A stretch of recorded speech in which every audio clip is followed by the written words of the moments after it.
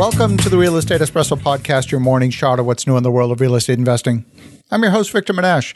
This is the weekend edition where we interview notable people from the world of real estate investing. Today is no exception. We have a great guest all the way from West Palm Beach, Florida. Welcome to the show, Sharon Restrepo. Thanks, Victor. It's awesome to be here. Great to have you here. Now, Sharon, you've gone through a couple of different market cycles, and you've developed a model around how to examine market cycles. And that's what I want to dig into today. But before we do, why don't you just give a little bit of your backstory and how you got to this point in your journey?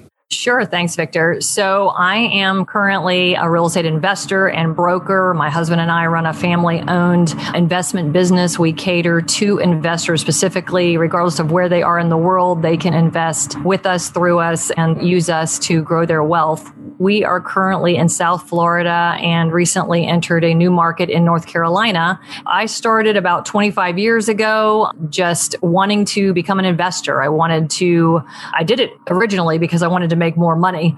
So I began on that journey pre-technology and realized now that those were the good old days. Much harder to have as much competition as we do today. But I've come to learn and have invested through every one of the 4 market cycles. I just find that knowing the market cycles, knowing what the indicators are for each one, just help you, if you will, have a crystal ball, so to speak, to know what you should be doing in each market and what to look for the next one coming up so you can twist and adjust your strategies. If you can do that, to keep your emotions out of it and constantly make business decisions with your finances and your assets, I think you're going to stay on the winning side of things. Grow that wealth, grow those assets, grow the portfolio, if that's your goal in real estate. If I think back to 2008, many of us, myself included, saw the aftermath as the opportunity of a lifetime. And it was finding that delicate balance of getting some real bargains far below construction cost, far below replacement cost. And on the other side, making sure you don't catch a falling knife. We find ourselves kind of at the cusp of that again today, with a lot of properties in forbearance. How many of those will actually go into default isn't clear yet. We think there's a market cycle and at least a down cycle coming, and yet prices are still on the rise. What do you think? I agree. I have a good feeling about the market that we're in right now. I think we have been at the top of a market cycle 1, and I'm sure I'll get the opportunity to explain these cycles as we go. And we've been sitting at that place for a while. Everything that we purchase seems to have gone up in value by the time we're finished with the renovations and putting it on the market. Rental rates are through the roof. There's such a high demand for real estate. And I believe, honestly, part of the take on what I see here locally, especially, is that there is a lot of people that aren't putting their homes on the market for fear of COVID and people coming inside their home. And so if they're still occupying the property, they've decided to wait. So I believe that has lowered the supply. And that's why we feel like there's a limited supply. It's a seller's market. I believe that part of the correction, if you will, be when, okay, people feel comfortable that COVID's not a threat anymore. And they decide, hey, Ethel, let's put the house on the market now and get what our neighbor got. They're not the only one who thinks that. Now we have neighborhoods full of people coming to the market wanting to get what their neighbor got. And we will see the supply go up and there'll be enough houses to meet the demand and those prices will adjust. I don't know yet what that will look like because a pandemic is not one of the indicators in any of my market cycles. So we're rolling with the punches and figuring out how this plays out as we go.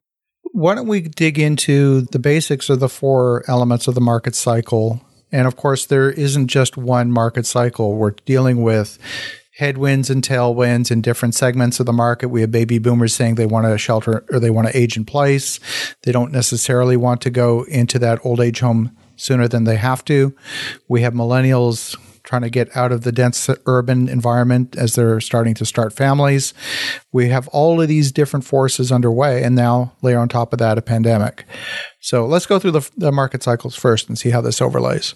Sure. So market cycle 1, like I said, there's 4. There's only always 4. Now, this is not something that you see worldwide or nationwide or even in one city. It can differ from neighborhood to neighborhood.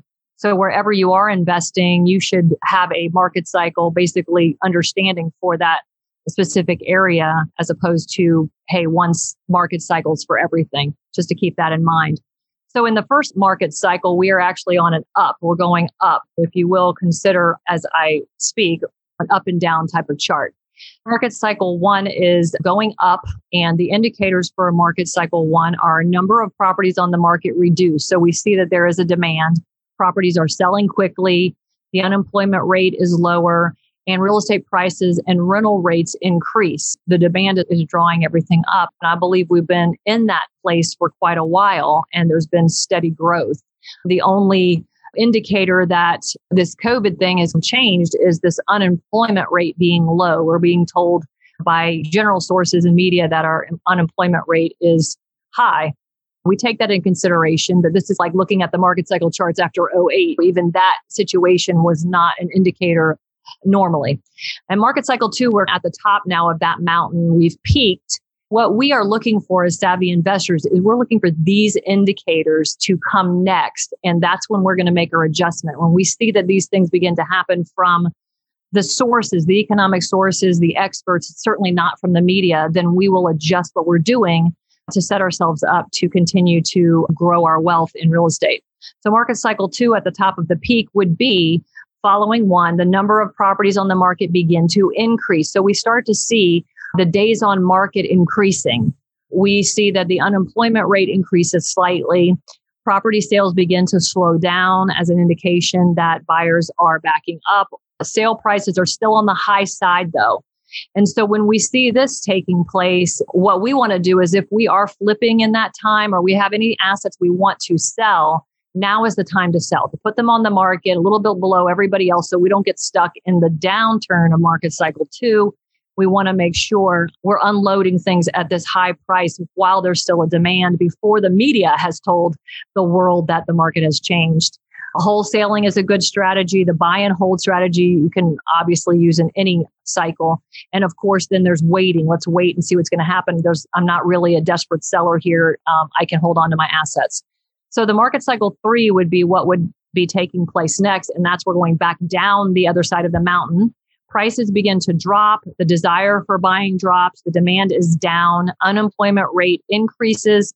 Real estate values are low and keep falling. So this is what we saw right after '08, market cycle three. Now in market cycle three, if you are a seller that is desperate or worried or fearful or concerned, you're in a fire sale situation.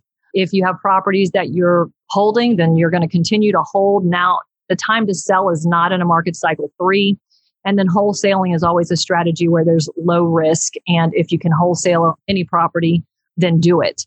Market cycle three is where the savvy have accumulated their money. They sold everything when they saw that the cycle's turning and they're sitting on cash and able to now take advantage of these low prices, more desperate situations and buy, like you just mentioned when we were speaking earlier after '08. And then that kind of hits the bottom. And now we start to see the turnaround again for a four. And that means we've dipped to the bottom of our three and things are starting to turn. Now, this is one of the best places to notice before the media tells the world what's going on. So we start to see properties begin to sell. We notice that the days on market are lowering. The time frame for selling is taking less time. Unemployment rate is decreasing. Things are looking better in the economy. And we see that the real estate values and rents begin to increase. And so when we begin to see this ever so slightly, it's time to buy as much as we can because we anticipate market cycle one coming next. And we're going to buy and hold through that and then hold it as long as you can, or at least begin flipping until again, you see it turn again. If you just know what to look for and you have all your indicators set up, like for me, myself right now in our office, we are probably looking at these indicators every 2 weeks. Normally, we wouldn't do it in that short of a time frame, but we're really keeping our eyes on the days on market for residential real estate here and looking for those numbers to increase so that we can be ready for the next change if that's coming anytime soon. Now, of course, we can be in one market cycle in one segment and in a different part of the cycle in another. Like, for example, right now in retail, if you're the owner of a strip mall, you're probably in the backside of the mountain. Whereas you could, in residential, we could be in a different part of the cycle because those cycles don't necessarily go hand in hand. No, not at all. Just like you said, condos, for example, they're the first property type to go down the mountain, if you will, and the last to come up. So condos specifically, you'd want to buy differently. Your strategy for those would be different. Exactly. You talked a little bit about unemployment. Now, where a lot of the job losses have impacted people have been primarily tenants, because where most of the job losses have been in retail, they've been in hospitality, food and beverage, and those are overwhelmingly, just as a percentage of the population, make up more tenants than homeowners.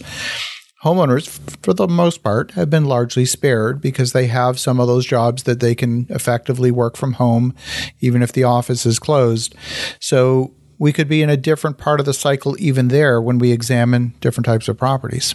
Absolutely. We are landlords. We run a property management company. We have been very fortunate that I would say the majority of our tenants haven't skipped a beat. And for the small amount of them that were affected, there has actually been COVID funds and funds made available because of COVID that have been able to pay their rent. They've been able to dip into that. We've been paid by other organizations and nonprofits to keep them current. So we've not had a single eviction due to non-payment of rent during the situation, which has been really great for us because there's been so many moratoriums out there that I think are really affecting those landlords that are in states or places where they cannot evict for any reason. And they've got, a lot of tenants taking advantage of that. I know we have investor associates that are in that situation and they're suffering for it. As you look forward for the next 6 to 12 months, what's on your buy list? We are actually going back to our hitting the checklist of everything I would tell a new investor to do. And that is purchasing in the first-time home buyer marketplace, that price range, because I feel that if we get like a quick adjustment like we did after the 2008, that is a price point that will cash flow. So if I ended up not wanting to sell quickly, a fire sale or lose money, I could certainly put tenants in there and hold those through a downturn. And that's why I like that price point. We are sticking to single family homes, unless, of course, price would move us emotionally to look at a different situation or property type, of course. But that price point, I want the standard 3-bedroom, 2-bath or better.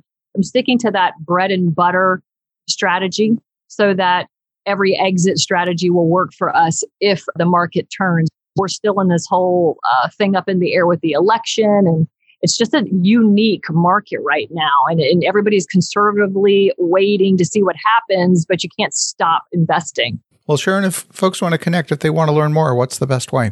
Awesome. They can check us out. We have a private Facebook community called Taking the Land, where we post almost daily and communicate and continue to bring value and education to our community. They can find us, at takingthelandinvestors.com. We'll take them there. Fantastic. Well, thank you for the insights. The whole question of analyzing the market cycle and determining where we are in the cycle, because of course, not every strategy applies at every point in the cycle. So it's so important to pay attention to that. And for the listeners at home, definitely reach out to Sharon at takingthelandinvestors.com. And in the meantime, have an awesome rest of your weekend. Go make some great things happen. And we'll talk to you again tomorrow.